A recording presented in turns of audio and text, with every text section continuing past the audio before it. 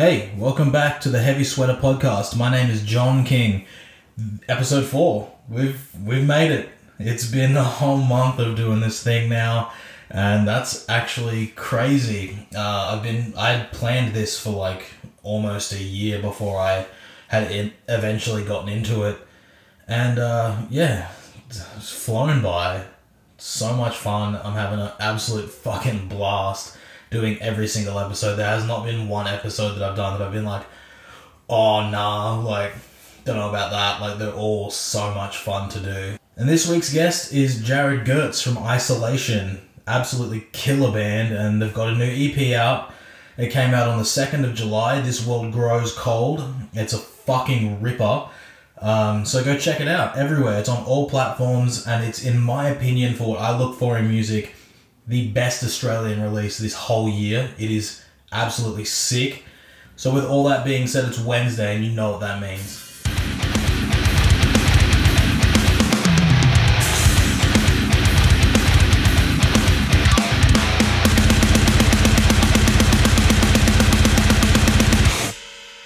So no talking. So what do you want for the intro and the outro? You can say ever what you want. Yeah. Yeah, that's already recording. Oh, so I'm just going to keep it in. That's all good. Go for it. What do we say for the intro? Hey, man.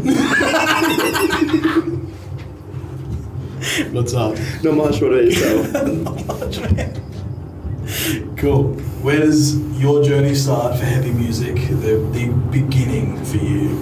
The beginning would possibly be through an older cousin. Okay. So I had an older cousin that was very much... he was a drummer, so he played a lot of like Slipknot, System of a Down, so I guess nu metal is probably especially where it became a thing for me. Sick. So I remember watching a Slipknot video, and I was just like, who the hell is this? Like, what are they doing? That's wild. Yeah, and I was really big into rap, so because nu metal has that kind of rap element, it was very much like a transitional period. Fuck yeah. So I definitely went from like listening to a lot of hip hop and R&B to then nu metal. Sick. Fuck yeah. You fuck with Crazy Town? Crazy Town. Is that the Butterfly band? Come my lady, come my lady. They went to play Brisbane, like Australia recently. They did actually. Yeah, they got in a bus accident before the show, and then they came to Australia and Apartheid played with them. Really? Did Apartheid play with them? Yeah, well, they're Crazy Town X now. They're not Crazy Town anymore. Is it because it's like a lawsuit? Yeah. Probably like one member's probably trying to keep it alive. Yeah, the vocalist, I think like a bunch of them died. Oh goodness. Not to laugh at them dying, but like, wow, what a way to go. It's a shock, yeah. Yeah, imagine you're like, I don't know, the singer of a band, and then everyone else is like gone, and you're like, well, Crazy Town X it is, let's go, like. It's wild. That's fucking hectic. Slipknot's the first like heavy band. Yeah. That's such a shock. Yeah.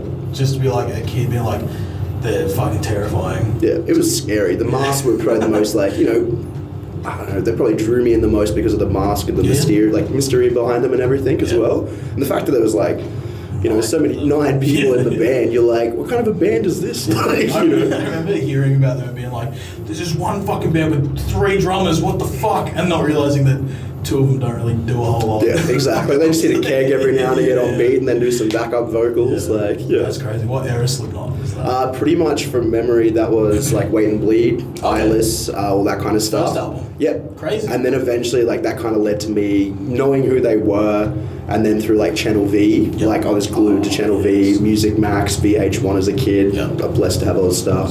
Or Foxtel, whatever Brisbane people called it, you know. So yeah, basically then I started to get into seeing them, same as like System of a Down as well, because they were around that same time, popping up on Channel V, along with, you know, Mudvayne, a lot of other nu metal based stuff, and then pretty much from there it just grew. Oh yeah, that's crazy. Nu metal's the beginning. Nu metal, exactly. Fucking nu metal rips. Yeah, nu metal's the best, and the fact that it's come back like 10 years later obviously is a good sign that it was doing something right at the time. That's for sure. For sure. I think it's just looked at in a different way to like metal beforehand. Yeah, where now like every band's throwing rap into like a breakdown. Exactly, yeah. It's they're all fucking sick. Doing bars, yeah. It's fucking so sick.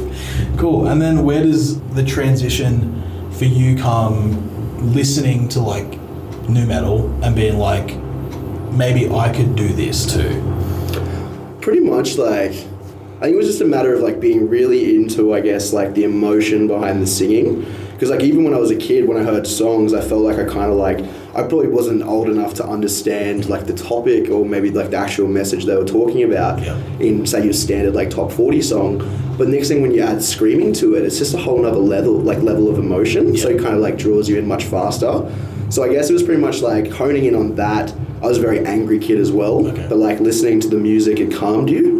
And you're just like, what's this guy yelling about? Like, why is he angry? I'm angry too. Well, should I yell about this? Like, it's very relatable for like an angsty teenager. Exactly. Kid. For sure. So I remember like, you know, just getting grumpy and I'd put on like Iowa or like before I forget. Next thing you're just like, I'm relaxed now all of a sudden. So is a banger. It's really good. It fucking rips so hard. Yeah. It's just that album that like... Plus like the OG lineup back then too. Yeah, like, so fucking... You can feel every emotion and anger so like in every note it's seen. Yeah, I feel like in a couple of years time that'll probably be like regarded as one of the best albums of all time. Yeah. It'll be looked at like the Black Album by Metallica or something along those lines for sure. Yeah. And deservedly so. Yeah, exactly, for sure. And then you're from Townsville initially. I know that from Jake. Yeah, Townsville, North Queensland. Fuck yeah. And what's the scene like up there? So when Townsville, you were growing up? So Townsville scene growing up, you pretty much had like a lot of funding from the council. Okay. So we had what was called Youth Network, run by a lady by the name of Rachel Cook. What happened was, well, probably before Untitled, when Rachel kind of took over, there used to be funding by the local council, and there was like, I believe, 2 to 3, I guess, local kids from Townsville that had their hands in local bands. They were basically able to get the funding. They were able to hire PCYCs and they would put on monthly shows. That's crazy. And then they would just give an opportunity for local bands to come and play. Most of the time you didn't even know there was a local band until you rock up to this show. And then you realise, hey, I've seen that guy at like Stocklands on a Thursday night. He's playing in this band and he's killing it. And you would have no idea that exists. That's crazy. So yeah, basically started off with a lot of funding. So it was very much monthly based gigs. Eventually that funding kind of left. And it was very stagnant for a while. They had like Battle of the Bands, things like that. But then eventually the funding got provided to a new organisation called the Youth Network in Townsville, and that was Rachel, and she put on a similar thing. So monthly shows, they would also kind of incorporate with like street artists, graph artists and everything like that. Just local art. Exactly. It was just a place for like, you know, local creatives to go. Fuck yeah, that's excellent. Yeah. Cool. And that would have been like crazy to see at a young age to be like, well, fuck, these people are playing music too, whether it be heavy or not, like to see that it is happening in the area. Yeah. That'd be sick. Exactly, it really was. And then basically people then started off to venture on their own, such as myself. You know, like there was no disrespect in regards to the monthly shows that we were playing, but because they were very like youth group orientated, you couldn't really... You just had to be a bit more like censored when you were playing and things like that, which isn't such a bad thing, but you know, you kind of like got to make sure because it is an all ages group. So, you know, you would have definitely kids that were like 8 years old coming to watch shows, so you couldn't really be swearing or, you know, a bit of antics. So eventually we got to the point where we were like, hey, we want to play different places around Townsville. So I started putting on shows, whether it be 18 plus or all ages. And that's just like, it gives more of an opportunity for a different area in Townsville to have shows instead of always being at the local PCYC. So then it started to grow from there, basically. You run the scene. Yeah, pretty much. It really was at that one point. Because like, that's crazy. You get to a point where you're just like, hey, well, we want to play with these bands. You know, they may not have the budget for it, or it may not line up with the Youth Network or the PCYC shows. So there was a place called Garment Warriors Soccer Club, and like, it was just a venue in the middle of nowhere.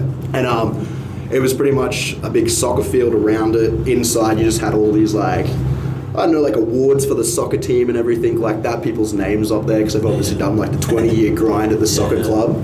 And then once, twice a month, we'd rock up and just put holes in the floor by stomping around. And like legit, that happened. So eventually my bond and everything like that, you know, goes back into the venue to pay for that kind of stuff, which is fully understandable because they actually gave us an opportunity to go continuously play there. And even if I wasn't booking stuff, he'd call me and be like, oh, do you want to have a booking this month? And he'd keep stuff aside because he knew Fridays and Saturdays were the way to go. And then I used to serve him when I was working at BWS, so we'd always just yarn and be like, hey, have you got this date? And he's like, yep. Sick. Book it in. So it goes from there. And then we had like local sound guys and stuff like that come in and do sound for the shows as well. So it was a very big community DIY basis. That's crazy. Hustling. Exactly, you gotta hustle. Yeah, fuck yeah. That would have helped a lot, like, for now, everything you guys are doing now, just being like, you've got to put in the work to get the results. It was definitely all like, how would you call it, like a learning curve. And it was just a matter of like, learning all of that stuff through trial and error, and eventually now even still putting it into place for the bands today, like booking shows. Trying to manage ourselves and everything like that, because it's so much easier that way. It would be easier to have somebody else manage us, but at the same time, if you do it internally, you know exactly what you want, you know what the boys want, so like you can kind of put it into play that way. By use, for use, your best intention. That's first. it. Fuck yeah. For us, by you, FUBU. Exactly. That's sick. Cool. And what was the scene like up there once you started running shows regularly? Was it like popping off? So in the beginning, because especially when I had like a lot of the youth base, like I remember my old band, we played a Battle of the Bands and we played to 250 people. Because it was a free show as well, so like it gives an opportunity for people to come get a taste of what's out there. And then eventually, like every scene really, you kind of go through this thriving point where, you're at least hitting, maybe if you're lucky, 200 kids at like a night at like a local show. Then eventually it does drop down, whether if that's due to, especially in small towns like Townsville, I put it being like the underage factor. So when you're underage, you go to these events and you're kind of like, oh, this is cool. But the moment you're 18 and get that, like validation to go into town and drink, you're in there and you kind of forget about the scene. So it's either basically like you have the kids that stick true to the local scene and the music and the entertainment and see what people are doing, or basically the bands start to become like stale, or you start to see bands drop off, and then there's no bands. So when that's happening as well, you see the scene really take a hit. So definitely like it comes in waves, that's for sure. Once we started to put on shows more frequently as well ourselves, you had more of an opportunity for these monthly youth network shows, and then you had our RRA Present shows, and both did really well. And then like it all just depends on the bands that were playing at the time as well. So you would see a rise and a fall, but what sucks was, especially when I left Townsville, there weren't many shows being put on anymore. So kind of like you're helping raise a child, and then you kind of got to move on and leave that child, and that child doesn't grow anymore from there, and you're like, damn. So I tried to, when I moved to Brisbane, to put on shows and stuff, but it was just really too hard. Like, having that face-to-face connection with the guy that owned the soccer club, the sound guys and everything like that. But I did leave it to a good friend, Ryan Sturgeon, and he's basically taken over a lot of the shows up north as well now. And they're still doing well. Yeah, they're still doing well. It's very quiet now, especially even COVID more so. 100%, but we're looking at getting back up into Townsville in August. So that'd be very good. That's excellent. And you said RRA, I'm guessing that's Red Ribbon Army. And Dragon Ball related? Very much Dragon Ball related. Fuck oh. Straight up, bunch of nerds basically playing music. Fuck it. Dragon Ball's so tough. It's so good. It's so sick. I think the band also used to be called Cell Saga at one point. Really? Way before I joined, it was called like Trees and Shrubs or something. Ridiculous. I know, I just got like asked one day. They were like, RA, Red Ribbon Army, was basically all my high school friends. So we all grew up together from like, even me and the guitarist, we went to preschool together. So like Alec, we've known each other for a very, very long time. Throughout high school, you kind of like have these jam bands and you're like, I love the Amity Affliction, I love A Day to Remember, like let's try and like do stuff like that. But you just don't really have the time, or I guess like the interest in it to do so. You have the time to get together and jam and have fun as mates, but that's pretty much as far as it got, because that's all we wanted at the time. And then all of us started to go find our own local bands in Townsville and start playing shows. I was playing in like a deathcore band that started to get a bit more established in Townsville. And then eventually I got like a phone call after high school had ended, so 2010. And it was the boys just like, oh, we're adding breakdowns in, you're doing vocals now. And I was like, do I have a say in this? And it was basically like, just come together, come jam. And then like within one practice, we wrote like 3 of our demos, which we used to take to that Battle of the Bands. And it was just, I don't know, it felt really natural as well, especially playing in a deathcore band with dudes that I had met through the local scene. There wasn't that kind of like personal connection there. It grew, of course, as it does playing in a band and being that close with people. But like there was just that back history with RA, which made it so much more easier. So basically that was pretty much just the way it all kind of came together. The classic high school band that doesn't do anything but finally does something. Yeah, exactly. And then we ended up playing that Battle of the Bands. We did it purely for fun. My other band played as well, that Battle of the Bands, so I played twice, which became a thing that I basically did for a very long time because I had two bands. I played both on that night, and then basically like RA won. But like we were not really trying, you know what I mean? And like I think it just goes to show the general energy and the love and the connection that was there within that group. That's for sure. The bond that you build with the people you're in a band can translate to people watching. So that was really good. Cool. And then you moved to Brisbane. Was it just you or the whole Red Ribbon Army band? Me and Red Ribbon Army moved down together. So it started with, there was always talk about, because we played a lot of shows up north. We did the North Queensland touring circuit, which is mostly like Cairns, Townsville, Mackay. You come down to Rocky and Gladstone, and then you start to make your way into the Sunshine Coast. So we eventually started to do that, and we got to a point where we were like, hey, we're sick of this like 18-hour drive from Townsville through to like Sunshine Coast. We even played we did a tour, and it was with Countdown to Armageddon, Red Ribbon Army, Rivals, and also they were called Crow Talk and Malibu Stacy as well. So all five of us were constantly playing shows together. So we just got sick of doing that drive. And one time we actually came down to the Sunshine Coast. We stayed for a week and a half. Just so we can basically, instead of having to drive back and then drive all the way back down, we just ended up making a holiday out of it, which we wrote the whole time we were in the Sunshine Coast. It was really good. But it got to a point where we had a conversation where we were like, hey, we're putting on our own shows in Townsville, which is really good. Like, that was rewarding. Like, nothing negative about that. But we want to try and give it a bigger whirl. We're like, look what we've done up north. We've been able to establish ourselves in some way, shape, or form and cement ourselves as a North Queensland band. Let's see if we can at least go to, Brisbane now and make ourselves a Queensland band. So it was just a matter of applying for, jobs and stuff like that, finding our way down here. I got a transfer when I was working at a Bottle-O at BWS. And then I got confirmation that it was all good to go. I turned to the boys and I was like, well, I'm going to Brisbane. So if you guys want to come, it's go time. My Alec, who I've known since preschool within RA, we jumped in a car together. We jumped in his Nissan Tita, listened to Limp Bizkit. We fucked off out of there. And it was very scary. Because you basically I don't know, I liked Townsville. I had a lot of family and friends there and stuff like that. But it was also a matter about getting out of your comfort zone. Because, I don't know, I call it a bit of the, big fish in a little pond mentality. Especially, a lot of the older bands in Townsville had that as well. And they kind of sit around expecting things to be given to them but not work for it. And that's exactly the same as the shows as well. I didn't want to sit around and wait for shows to come. I wanted to put them on. So we got to that point where we all moved down together. Me and Alec first. And then the two other boys came probably about 3 months later. And then we lost our drummer Dion before that moved because he wanted to focus on uni and art. And we were constantly having conversations with him where it's like, hey bro, you need to pick up a little bit more. We want to do this more seriously.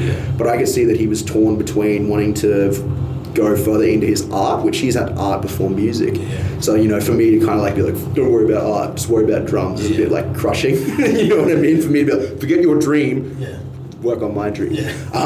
So, eventually when we left Brisbane, he was like, I'm still going to move to Brisbane, but I'm not going to do the band. And I was like, that's all good. We ended up knowing Rangi from all of our touring circuits, who now plays in Barbaroussa and Pandemic. So Rangi joined up with RA. And then we eventually moved down. We finished recording a 5-track EP with Dan Field and also ourselves as well. We pretty much produced it. And then after that, I think just the shock of moving to Brisbane kind of weighed down on everyone. When you come from Townsville where it's such a small place and you make your own fun and you move to Brisbane and there's all these different opportunities and ways that you can make fun or have fun as well, it gets overwhelming. So you kind of lose focus on what your main goal is and then you just get overwhelmed by everything around you. So nobody in RA has ever said, I don't like you, or I don't want to do this anymore. We just silently kind of fell off. Yeah, exactly. And we put out our release Idealism, which never got played live, and then basically just fizzled out. As it happens. But we got to play a lot of sick shows when we moved down to Brisbane. We played with Saviour, which was a big band that was a big influence for Red Ribbon Army growing up. So Ocean Grove as well. Confession, which was really cool, you know, for the classic like Australian moshcore. But you know, it just didn't seem to like happen, you know. But it's what happens, really. And you just want to make your next band. Yeah, exactly. You just want to make your best band, your next band, the best one that you can do, really. Definitely. You know, step up from there, basically. Yeah. And then from Red Ribbon to Isolation straight away. There was a bit of a period of time. So, what was it? About 2016 is when RA fizzled out. And then it was pretty much me for a year alone, like writing riffs by myself and just trying to try and work out a new band. I kind of felt like I wanted to be more involved in the general composition side of the instrumentals and everything like that and have a bit more of a vision.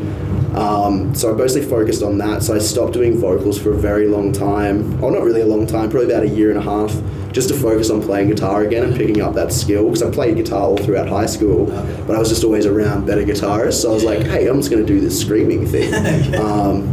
So, you know, that ended up happening. And then I started getting heavily into Kublai Khan. And I saw Ashley post on some, you know, local Brisbane band group, like looking for a vocalist that, you know, Kublai Khan Varials. And I was like, hey, I like both of those bands. And it was very much out of my comfort zone. Like, as I said, like, I don't really, like, especially when you're joining a new band with new people, there is kind of like that breaking the ice and getting to know each other. And in music, personalities can be pretty big sometimes as well. So it gets a bit like daunting. Yeah. But I sent out a message and I said, hey, you know, like, I'm interested in what you're doing at the moment. I like these bands. Like, you know, here's like me playing a live video with one of my previous bands as well. And he liked it, invited me along.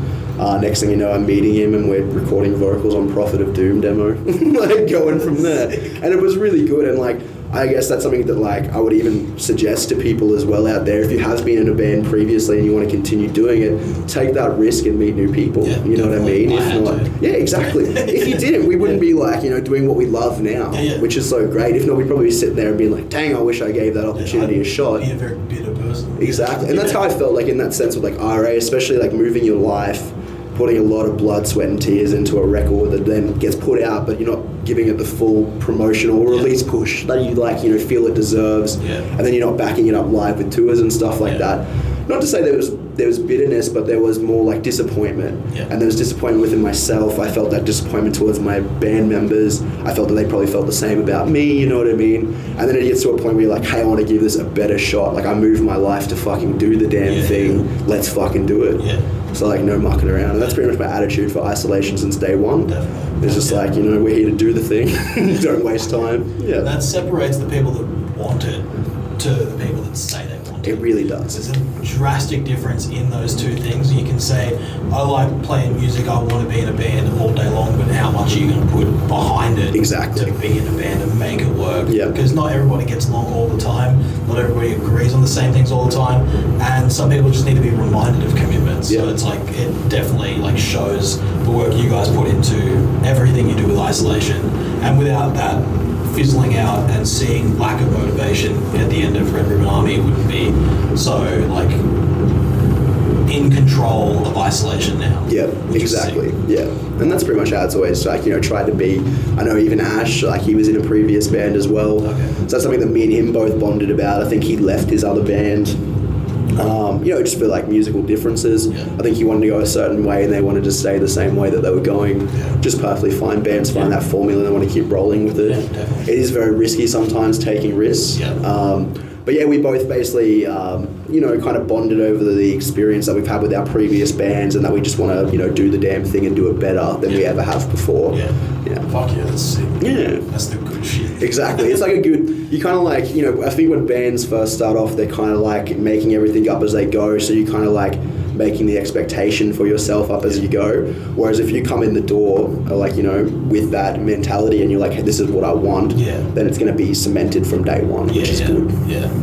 Fuck yeah. That's so sick. And like cementing it, it's always been the same thing. Because listening to the first EP to This World Grows Cold, they're very, like, you can tell it's the same vision the entire time. Whether like the music's a little different and the vocals are a little different, the lyrics are a little different, you can tell that it's still the same project, like the same core moving forward, which is excellent.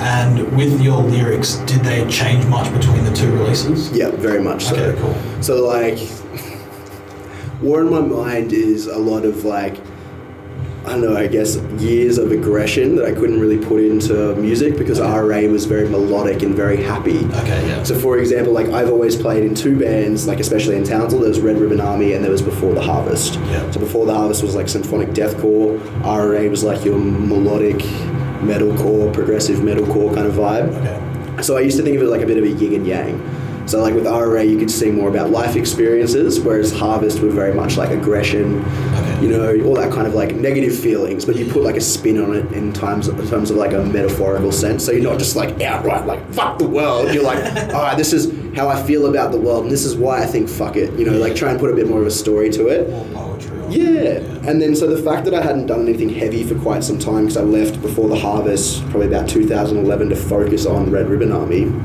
I hadn't done like that negative kind of like writing for a while. Hearing the music, it was very much like of that kind of mindset as well. You had a lot of the heaviness and like aggressive attitude kind of like within it. Yeah. So it was just more of a time where I was like, all right, this is how angry I've felt over the last few years. Yeah. So I'm gonna let it out through War in My Mind. Okay. And War in My Mind is pretty much a very big like, I don't know, weight off your chest in terms of like mental health, you know what I mean, and like your feelings and negative feelings, putting it into something positive being the record rather than just kind of sitting there internally being that person and grumpy. But like even when I joined like Isolation, I had like 2.5 months, 3 months if anything to before we started recording War in My Mind. Okay. Yeah, because they had like a whole lineup organized, you know, just fizzled out, or like, you know, some of the dudes bail or whatever. Yeah. So I kind of came in last minute. All these kind of instrumentals were like ready to go, just without obviously having like the Troy touch on them. Yeah. So I just wrote a lot of lyrics, and a lot of them just ended up being negative. And then like years on, you know, you kind of look at that and like some of the, like the stuff, and I say it now because as you get older, you know, you kind of like, you change your outlook on life. Yeah. Before I wrote War in My Mind, it was before my daughter was born. Okay, yeah. And I was actually recording vocals at the time that my daughter was born. So like I finished work, went to go lay down like the last touch-up vocals on War in My Mind, and then I got a phone call from my partner, so I'm going into labour. So I had to bounce from Troy's. But she was really like, I told her too, because we knew that it was like 2 days after the due date. We're like, yo, like, I gotta go record after this, but if you're not feeling like well, you let me know. Yeah. And apparently she'd been like, you know, what is it, started labour, like all the pain started and everything for like 6 hours before she told me, but she was like, you were recording, you do your thing. And I'm like, Jess, like, we need to go now kind of thing. And yeah, I got home and she was just like really lovely about it and really calm. Like, we need to go to the hospital. Yeah. But yeah, basically, then I had like a good 2.5 week break because just with my daughter being born. And then I went back and I started to record some of the lyrics, and I laughed. Because I was just like, I do not feel this way. Like there was a line that's like, living inside my head is only the vision of death. And I was like, bruh, death is the last thing on my mind right now. Like I love life so much. That's crazy. So, you know, like it happens like that. And that's where I like then put a decision on it that I want to be a bit more mature. Okay. So then we put out Mind State. And Mind State is meant to be pretty much like a summary of War in My Mind, where it's pretty much putting an end to that kind of like negative. Because you're starting to decide like, hey, I don't want to be this negative person, and I also don't want to portray this in my lyrics as well. I'd rather give our listeners a bit more hope than kind of like put them, you know, push them back into that negative mentality, basically. Yeah. That's excellent. That's crazy. Yeah. So it's like, it seems like your story is just massive chapters, and then they end and they lead to the next one. Exactly. It's fucking crazy. Yeah. It's weird to even like think of it like that as well. Because, you know, during the time, like, you know, talking about it now, you can think that they are chapters. But when you're like just, you know, doing the day-to-day thing, it's just like a smooth, you're just grinding. But then, you know, when you put it that way, it's very true. Yeah. So like, interesting to think of it like that. Yeah. So like the aggression leading up through Red Ribbon Army, turning to Isolation, to recording, to having a kid, to closing all that negativity and moving forward. Exactly. That's fucking excellent. Yeah, and it's a good way to look at it like that as well. Like, you know, nobody wants to be negative all the time. You have your moments for it and your times, of course. Just try and breathe sometimes, you know, just woosah. That's crazy.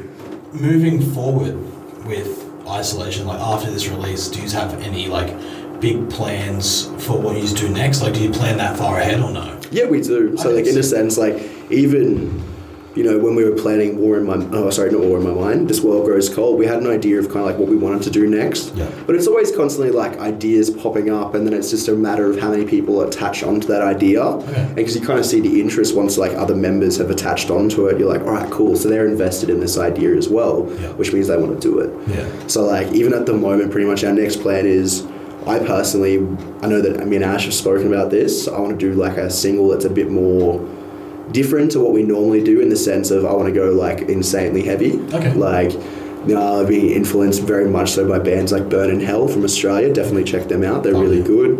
Very important band in Australia.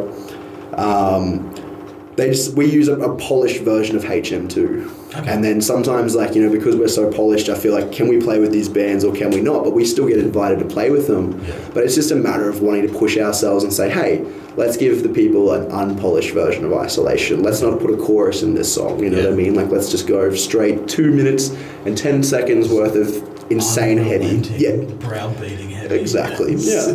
So that's pretty much like our next plan for that, as well as looking at maybe doing another 3-track to 5-track release. Yeah.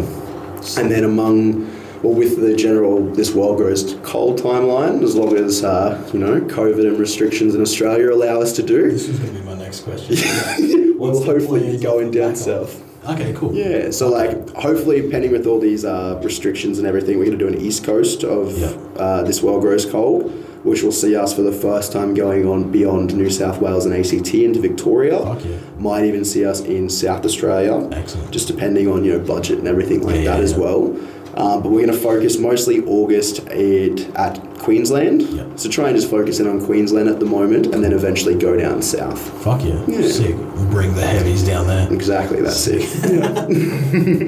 We had the show planned in Sydney, in New South Wales. I can't remember if it was Sydney or... It was Sydney? Yeah, Sydney. Okay, Sydney City, so... Oh, which venue? What was it called? The Burdekin Hotel. Okay, which is actually like a weird omen for me, because I'm like originally from near the Burdekin River and stuff like that. So it felt really special at the time to get offered a show at the Burdekin Hotel. So moving into New South Wales and then Victoria, South Australia, hopefully, that's fucking sick. And the goal is to just be the band that slugs it out through the country. Exactly, that's it. Because once again, even bands that are in very fortunate locations such as Brisbane, Sydney, etc., even some of them get that bit of the big fish in a little pond mentality where they want to sit and wait for things to happen. But if we all did that in life, we'd be waiting a long time, wouldn't we? Sure, yeah. So that's just not the attitude to sit around and wait for stuff. It's just a matter of talking with promoters to organise the shows down there and everything like that.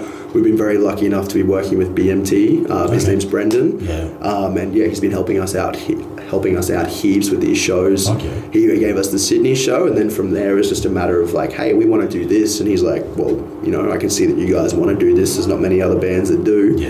Here's a bunch of dates. That's what I mean? Yeah, so especially from Brisbane. Well, that's it. That's the whole reason I'm even in Brisbane. You know what I mean? I moved from Townsville to be closer to the border to continue playing shows down there. So it does hurt my heart a little bit about the Sydney show being, cancelled last minute, but it is what it is, and it's fully understandable. Yeah, and you'll be back down there whenever you can. That's it. Yeah, it's pretty much just a matter of rebooking the show now for a new day. But we had to cancel it just because, the general timeline, and no venue knows what's going on during COVID. Yeah, unfortunately, it was a 3 major state lockdown within 2 weeks. Yeah. So it all happened very fast, that's for sure. And even our EP release show here in Brisbane being cancelled as well due to that kind of stuff as well. So it's kind of fucked, and I feel like it couldn't happen to it shouldn't have happened to such a nice and hard-working band. Oh, thank you. From afar, I've seen the work that's gone into what you're putting out, and it's to have this show shut down and this show shut down, it would be so fucking draining. It really is. Especially when you kind of you don't really, you think about these things where you have a daydream where you're I wonder what it'd be like to go play a headline show in Sydney. And then it happens and you're oh my God, it's happening. You get it, and then it's kind of creeping up, you're selling tickets, and then all of a sudden out of nowhere, you know what I mean, just overnight the government's well, we're going to lock down this area. So, it happens like that. But it's just a matter now of basically playing the waiting game, and hopefully it's actually going to even play out bigger and better in that sense by waiting. Gives people more time to listen to the release. Maybe people that are in Sydney that you know, may not have been able to see us on, you know, the Saturday just gone. Could work out better for Exactly, them. They could probably now hear the band and they want to come to that show rather than not knowing who we are. So, you know, there's positives and negatives to it, that's for sure. Fuck yeah. And it's a great release. Thank you. It's fucking sick. And I messaged you about it straight away. It's fucking rips. Yeah. But yeah, it's fucking excellent. It's really good stuff. And the lyric change from War in My Mind to This World Grows Cold, obviously you said the drastic difference, but what's the biggest difference? Is it more like it obviously positive, but is there like a different grouping of messages within that? There's definitely like a mixed amount of messages in there per se, because each song's got their own kind of like their own standalone topic and message that you're going through. So for example, like with You'll Never Love Another, with that song you're talking about previous relationships, you know, that have either failed or basically gone sour. The main subject of that song is mostly abusive and toxic relationships. So that's really good to speak about. That's actually a song that's written by Ashley. Okay. Yeah, so that was really good to give him that opportunity as well.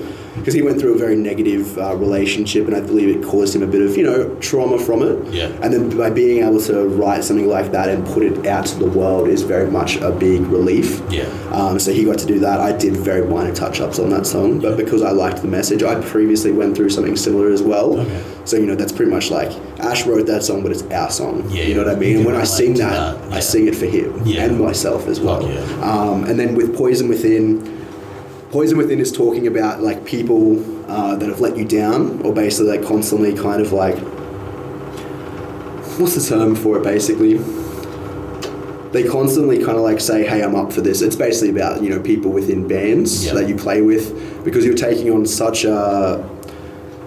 It's no longer just one person, it's 5 people. So if you have one of those 5 people not putting in the work, but they keep saying, hey, no, I will, but they don't, it does take its toll on you after a while. And it just talks about the negativity that gets caused by those like false promises or, you know, just not wanting to do the exact same amount of work as everybody else. So Poison Within is probably more so about just also negative people in your life, and it's you cutting ties with those people. Then moving into Preacher of Deceit. Preacher of Deceit is probably one of my personal favourites, because you're just talking about people that are constantly trying to tell you how you should be living your life.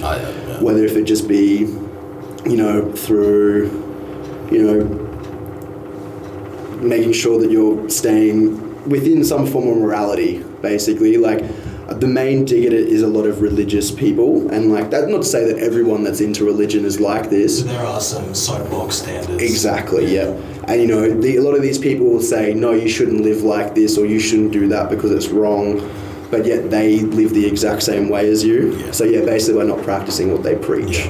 So that's the whole general story about that, and just a matter of how, like, you know, if you can't really, you know, practice what you preach, don't fucking preach it. Like, I strongly believe that in my personal life. Like, I don't need a tag to claim to be a decent person. Exactly. I can just be one. That's it. Under my own control. You don't need, like, you know, some form of agenda behind it, or, you know, religious group, or some form of way that you live your life. It's like everyone wants to be happy at the end of the day, so it's like, you know, let them go be them. You know? You do you. That's it. And well, basically the main thing of it is, if you are going to try and tell people how to live your life, you best be setting a fucking example for that, and not spinning shit. For sure. Excellent. And then moving into This World Grows Cold. This World Grows Cold mostly touches on a lot of, you know, Australian topics within Indigenous Australians as well, and the oppression that a lot of people feel from the Australian government as well, and feeling like Indigenous voices are heard, you know, well beyond second place or second voice in the conversation. That's for sure. So that's why I really love that song and that message as well, especially the maturity of talking about that, and just the feeling that you, no matter what you do to try and change the circumstances of the general, you know, situation, it's just not changing because you just don't have the power to do so. So you're kind of left in this thing of feeling, you know, helpless, but it's just a matter of continuing to push and recognize that this is not right. Definitely. That's a powerful message as well, and a message I feel like isn't pushed enough within our genre of music. It should be more like it's built off the back of saying things that aren't being said, that need to be voiced. So I think that's fucking excellent. Exactly. Very relatable to like everybody, especially the Indigenous community. Of course, that's fucking excellent. And that's it, because some people, like, you know, I even feel like some of the, like, the different communities that I've met, the hardcore scene's probably been the most more like honest and open about learning more about Indigenous culture compared to like other, you know, just different, whether it be in music or whether it be in sports or just different things. But I've noticed that the hardcore culture really has want to understand and know more and learn and be educated. Yeah. I think that's the basis of it, definitely. It's just misunderstood people wanting to educate themselves on other things that are misunderstood. Exactly, yeah. And it just makes the world a better place, you know what I mean? Definitely. And like, if, you know, you can learn something from me, I want to learn something from you. Yeah. And that's just how it should be. It should never be a one-sided conversation, that's for sure. Every day. Exactly. 100%. Yeah. Fuck yeah. Or in isolation's case, anime every day. Because, you know... I fucking back that. That's it. A negative mental attitude. That's right, that's gone now because I had a kid and everything. Yeah. Over. Yeah. Done. Now you watch Disney movies.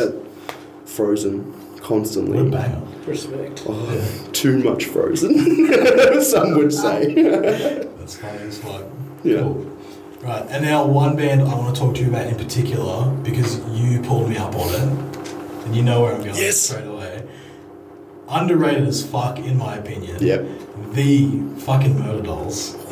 The motherfucking Murder Dolls. Yeah. Mr. Wednesday 13, Joey Jordison, whatever the other guy's names were. The guy from Static X that allegedly had sex with a minor. Oh, really? Yeah. Was he in Murder Dolls as well? The original guitar player? Yeah. And then he got kicked out, and then AC Slade joined with Eric Griffin and Ben Graves, RIP. That's right. Yeah. Hectic. Full blown. I didn't realise that about Static X guy. Yeah. I know everything. Yeah. And I like, because like fully, like I guess like my love for Murder Dolls comes from like Slipknot. Yeah. There's like, you know, listening to Slipknot, you have 9 dudes that are also doing their own different things creatively outside of Slipknot. Yeah. So I got heavily into Stone Sour because of Corey Taylor and my connection to him and his lyrics. Also then Jim Root's guitar playing within Stone Sour and being able to see such like a beautiful transition between his like heavier side of music writing and then there's like this nice like rockier, more soulful, but it's still heavy at the same time. And then Joey Jordison basically with, you know, Murder Dolls. You know, finding out about that and just the fact that he played guitar as well and he did a bit of singing and I was like, this guy's a freak, like he can do it all. And I was like, that means like doesn't mean that you just have to play one instrument and like, you know, be sick at it. Like you can go across all and be like multi-instrumentalist. Like, so it was just insane to see. But yeah, just that vibe as well. I guess it was another kind of like shocking factor. So instead of being like intrigued by these masks, I'm like, these dudes are rocking leather and they're killing it. Like and skirts and exactly. Stockings and shit. Yeah, because I did have a bit of like a soft spot growing up for some hair metal and stuff. Like, you know, not Steel Panther. What are they, like Poison and stuff like that as well? Yeah, exactly. Like my parents like listened to a lot of that stuff growing up, so I heard it. So looking at, you know, Poison, all those hair metal bands, and then looking at Murder Dolls, it was basically just like a big fuck you to that kind of like hair and glam kind of industry. But it's like, hey, we're going to do this but darker. Yeah. And I think I really liked that. Yeah. The fact that like a lot of their lyrics as well were really like, they're smartly written. You know what I mean? Like you listen to it and you hear like Grave Robbing USA and stuff like that. Like they're singing a song about going around digging up corpses and, you know, I don't have to finish the rest of it. But, you know what they're doing. But it's like, who thinks of that? You know what I mean? Wednesday 13. And like, you know, so it's just amazing. And then even like their cover of like White Wedding and stuff like that as well. Yeah. But yeah, I copped a lot of shit from my dad listening to that album religiously as a kid. Yeah. what would you get? Marilyn Manson. A lot of slurs. What was it? He's like, die, Teenage Mutant Prom Queen Scum or something like that. And I was just like, bro, where'd you come up with this? Like, you could probably actually write lyrics for these guys now. Like, but you know, like I cop, like, he wasn't like being like negative or anything like that, but he was just like, if this is the kind of music you're into, like, you know, that's what you're into. I was very negative because my parent is at this stage 76 years old. Oh, really? Yeah. He's a full-blown old boy. Yeah. Loves country music. Yeah. And hates that I listen to metal. Yeah. There's always had. It's always been a phase. And I'm like, hey, I'm almost 27, man. It's not a phase. It's like, this is pretty damn on phase. I've been going pretty long with this. Yeah. But he's supportive. He came to my first show. Oh, that's really good. That's what all matters at the end of the day as well. He was like, don't know what that cunt's saying, but you did good. And I was like, I didn't. Yeah. I know it is. It's my parents showing my music to people. They're like, this is my son's band. Like, I don't know what you're saying, but it's good. Yeah. And I'm just like, So did the Joey Jordison being in two bands like sort of inspire the okayness of being in two bands? I would say so in a sense. Like, I would have much preferred, especially now as I've gotten older, if I was to be in two bands today, they would have to be like, one would have to be doing vocals, the other one would probably be playing guitar or bass. Yeah. But I would try and ideally push them to be different genres in a sense, you know.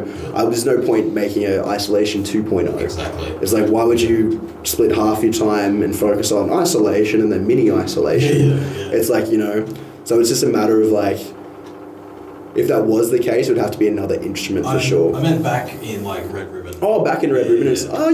Pretty much. Like, that was more so like, I was kind of like forced into it.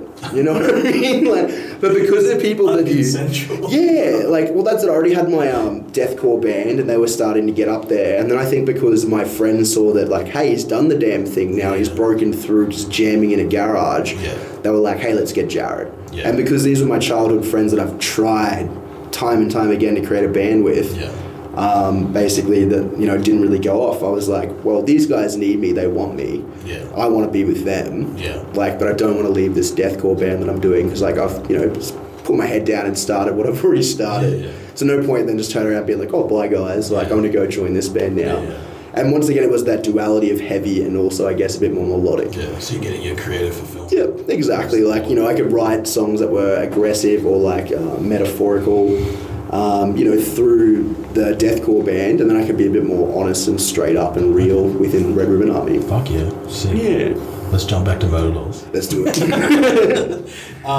So with the Murder Dolls, there's two drastic different places for that band beginnings using Frankenstein Drag Queens music, and then 2010 Murder Dolls, which is all fresh material. Do you sit on a particular side of that? Probably definitely more so like Beyond the Valley is like more so where I landed with that. Prior to Murder Dolls, I was listening to a bit more of like Wednesday 13 stuff, like Home Sweet Homicide, I think was a song. Yeah. He also had like The Devil Made Me Do It and I'll Do It Again. That was like my all-time favourite song. Such a banger. I would play that really loudly just so my parents could hear it. And I'd just look at him a bit and be like, don't fuck with me, mum and dad. Make eye contact. Be like, the devil made this fella get the gun. Like, you know, just kind of shit to like scare him. I'd be like, listen to this. Yeah, I'm a bad man. So, fuck with me, mum and dad. And then I had like, then I'm there drinking like Pepsi Max out of a Coca-Cola glass or something. Just like, I'm badass. But yeah, definitely more so Beyond the Valley. Was more so where I landed with Murder Dolls and kind of stayed as well. Yeah. Did go back to a few of it and everything like that, but are you more so on the other side, are you? I love the first album. Yeah. I think it's great. Yeah, just because it's like, that's more of what Wednesday 13 ended up becoming, because I frothed Wednesday 13's solo stuff.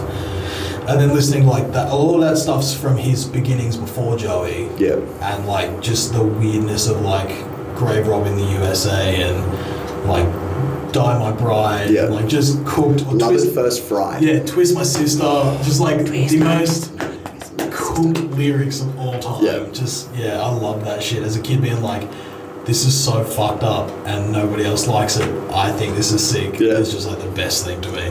I swear, like, especially within my friends group, like I think Murder Dolls was a little bit too out there in a sense, like for a lot of people. I was very much alone listening to Murder Dolls. And especially in like North Queensland, that sucked. Yeah. And if I probably had a crew and a posse with me, we'd be dressing up in leather and skirts. In North Queensland. Like, we would be the bestest of friends. Fuck out. There'd be like another Dark Cell-based band. Like, it would just be you and me. Like, it would be called like Grave Robbing Australia or something. Like, you know, pay homage to it. Grave Rob AUS. AUS. A combo of fucking hardcore and straight up weird Murder Dolls music. Let's see. Well, being from North Queensland, I can assume that not everybody's the biggest heavy metal fan. Yeah. Would that be the case? Very much so. Like, it's definitely got a small market there for it. It has grown because, like, as the genre has grown over time as well. You know, like, you have a lot of people doing it really well. Like, Bring Me the Horizon. Like, I believe even like you and Marcel previously were talking about Linkin Park.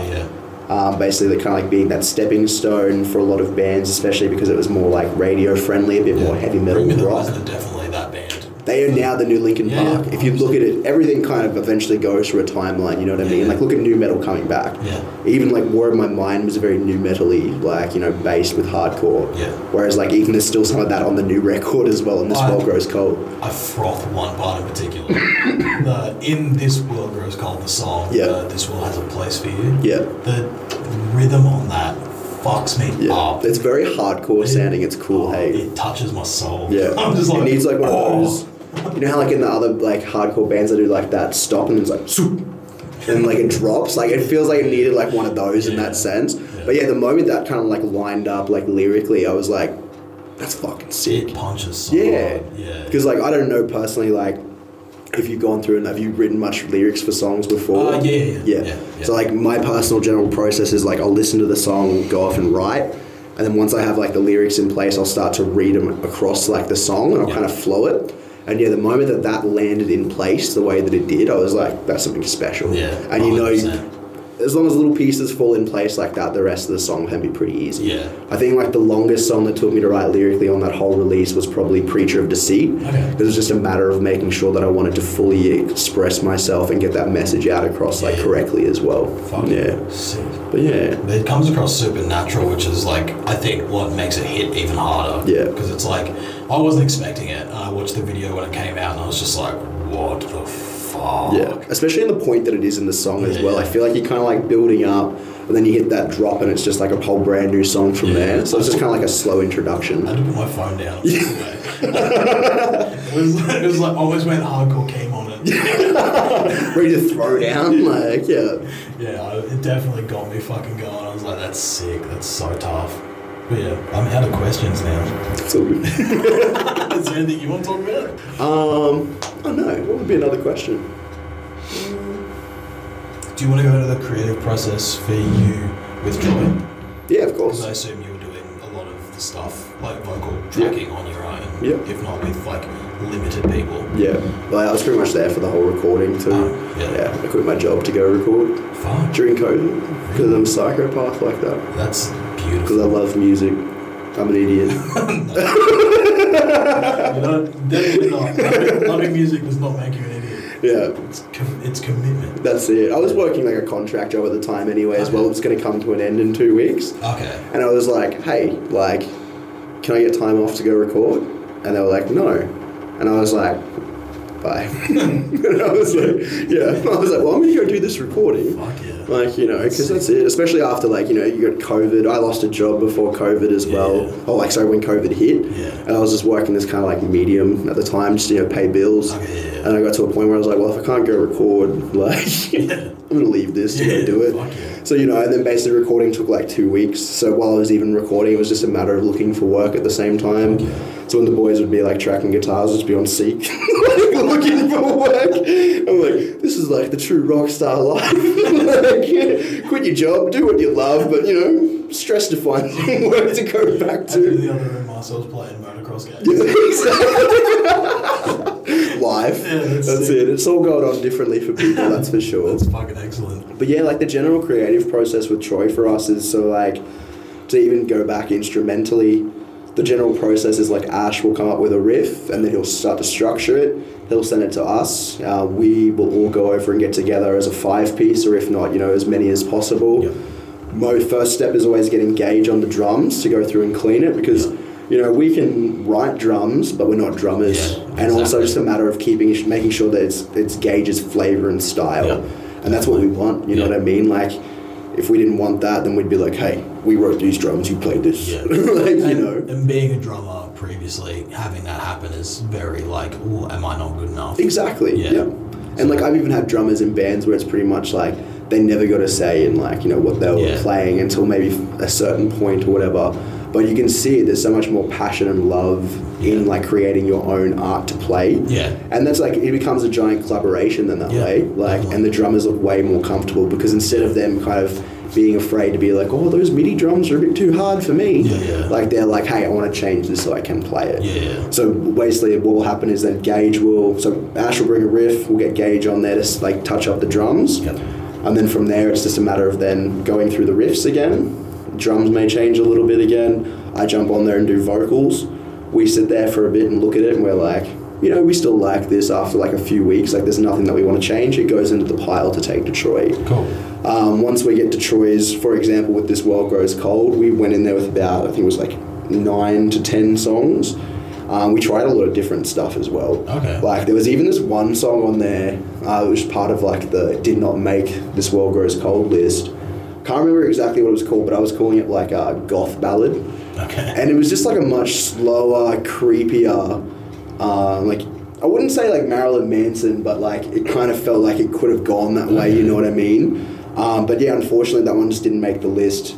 But that was something that I was really proud of that we took in there at least, or even created, because it was not Isolation. Yeah. Like, it still was, yeah, but it was just like a different light for Isolation, that's for sure. But from there, we look at those 10 songs. Troy will write down the ones that he thinks are the best. We'll write down the ones we think are the best. Yeah. You start to trim the fat away, and you're like, all right, track number 8 is not good to go. It needs the most work, so let's put that to the side for later. Yeah. Then you end up left with the 5 tracks that make it for the general EP, and it's just a matter of working hard on there, like from there. Yeah. So you go through like another lot of pre-production, but this time with like, under the watch of Troy. Yeah. Troy's suggestions being added in upon like, we may have even had new ideas from when we did our own pre-production to now working with Troy, and it's just a matter of running with those ideas from there. Yeah. So super collaborative. Yeah. Everyone's getting their creative needs met. Which Exactly. I think is the best thing for bands to keep going. Like, you want to walk away from a release when you've done it, not kind of like second guessing yourself, or regretting that you didn't make this decision, or hey, I didn't try this kind of thing. So it's always a matter about trying something and hearing how it goes on the record. Yeah. And if it doesn't work, and even like the person that wants that idea could hear it back and go, oh no, that wasn't right. But in my head it sounded like this. Yeah. It's always a matter of giving someone that opportunity to hear it.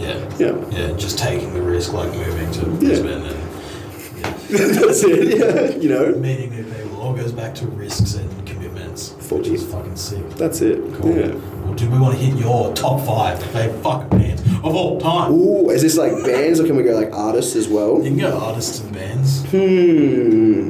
Do you listen to other stuff other than heavies? Yeah, I love like even like a bit of country. Most people like when they get hit with that answer, they're like, listen to everything but country. Unfortunately, I'm from North Queensland, so country's ingrained in me from a kid. So Slim Dusty and stuff like that. So if you don't fuck with Slim Dusty. Is that a rapper?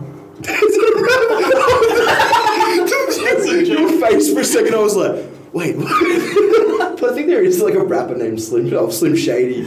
Other things.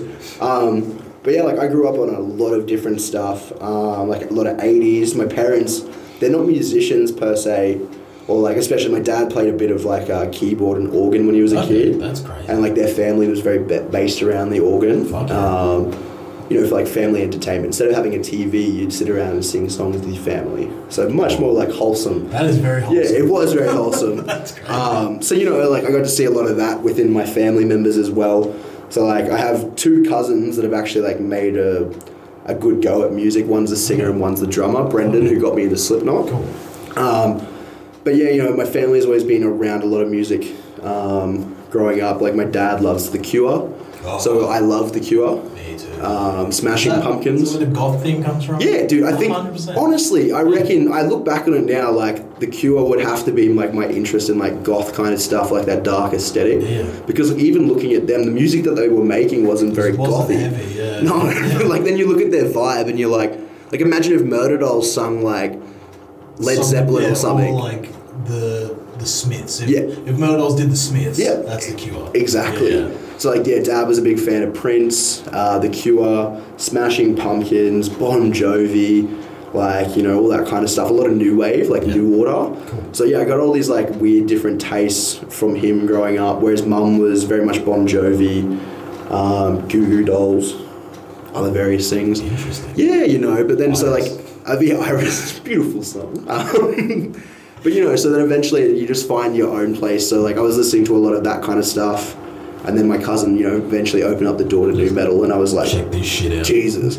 Yeah. I was like, what is this world? Yeah. But yeah, in terms of like different styles, like everything and anything, I mostly like look for a message within the lyrics. Okay. I've always been very much connected to lyrics as a kid. Yeah. I remember the first time a song floored me on my ass lyrically was Ben Lee's Cigarettes Will Kill You. Okay. I don't know why. But I could just hear like emotion in it. That's crazy. Yeah, no, it was weird, and I was like listening to it and I was like, what's this guy singing about? And I would have been like 8, so I'm like, I don't understand what he's saying, but I can feel what he's saying. Yeah. So it was very strange. I've never heard that song in my life. Really? Okay. Yeah. When you hear it, maybe you might feel like some emotions flow through. Or maybe I was just a weird 8-year-old. Like, this song's really emotional. Like, but in terms of like top 5 artists, Yeah. like I definitely have to put Slipknot in there for putting it like, basically putting me in that place. But in terms of like all time shit, Slipknot, Parkway, because Parkway fully like changed the game for me. Yeah. Parkway is what got me more into like the more modern, newer, hardcore metalcore. Yeah. Who else would there be? What do you think of that? I think Parkway, both Slipknot and Parkway are very influential to, I think, almost everybody in heavy music. Yeah. Where Slipknot's like that game changer band where once you hear them, you're like, this can be like untamed as fuck and still so good. Yeah. And then Parkway, especially for Australian musicians, it's like they can do it, we can do it. Yeah. So I think they're both very influential bands to everybody. Straight up. Yeah. I would probably have to say. So we got Parkway, Slipknot. Yeah. I would have to definitely say Carpathian as well, because year 12 for me, just being like, like, bro, I'm about to leave school and go into this big bad world. That was in my like AirPods every day, or AirPods, whatever, speakers at the time. Probably Skull Candies. Bro, I was using like Virgin flight ones. Like whenever I had a family member fly, I was like, give me some of them cheap headsets. I'll use them for 6 months until they break, and I'm like, who's going on a Virgin flight again? Like, so I definitely have to say as well Carpathian for that reason, especially being more sort of like a hardcore sound, getting me into that. Suicide Silence, because they definitely changed the game for me in terms of like the deathcore. Yeah. Like I went home every day trying to imitate Mitch Luckier. Yeah. Like it was going out of fashion. And then in terms of the last band, I'd probably, well, not band, but I'd have to say Notorious B.I.G. Fuck yeah. Yeah, just because he was a big dude, and I was always being a big dude. Same. Sex appeal, he's got confidence. I'm like, man, he's doing it for the big fellas. He's doing it for the thick boys. So thick boy nation. Yeah, Biggie all the way. So I'd have to go Slipknot for bringing me in, Parkway for kind of like, pushing it up again, Carpathian for showing me a different style, Suicide Silence for just being like deathcore kings, and Notorious B.I.G. for just being badass as always. Big sick. Papa. Yeah. He loves the way you call him that. That's it, exactly. Yeah. Cool, man. Well, check out This World Grows Cold everywhere. And Isolation going anywhere they can. Thank you. Fuck yeah. Sick, man. Thank Check you. out Shokan 2021. Don't do it. It's shit house. There we go. Episode 4 done. Jared is an absolute legend. Such a nice guy and spreading great messages in his lyrics. And I also froth that he and I have a shared love for gothic looking bands. Like I said in the intro, This World Grows Cold is everywhere. Go check that out if you haven't already. Also go check out Isolation on all their social media platforms at IsolationHC. Support your local bands and your local scene. For now, I'll see you next week on the Heavy Sweater Podcast.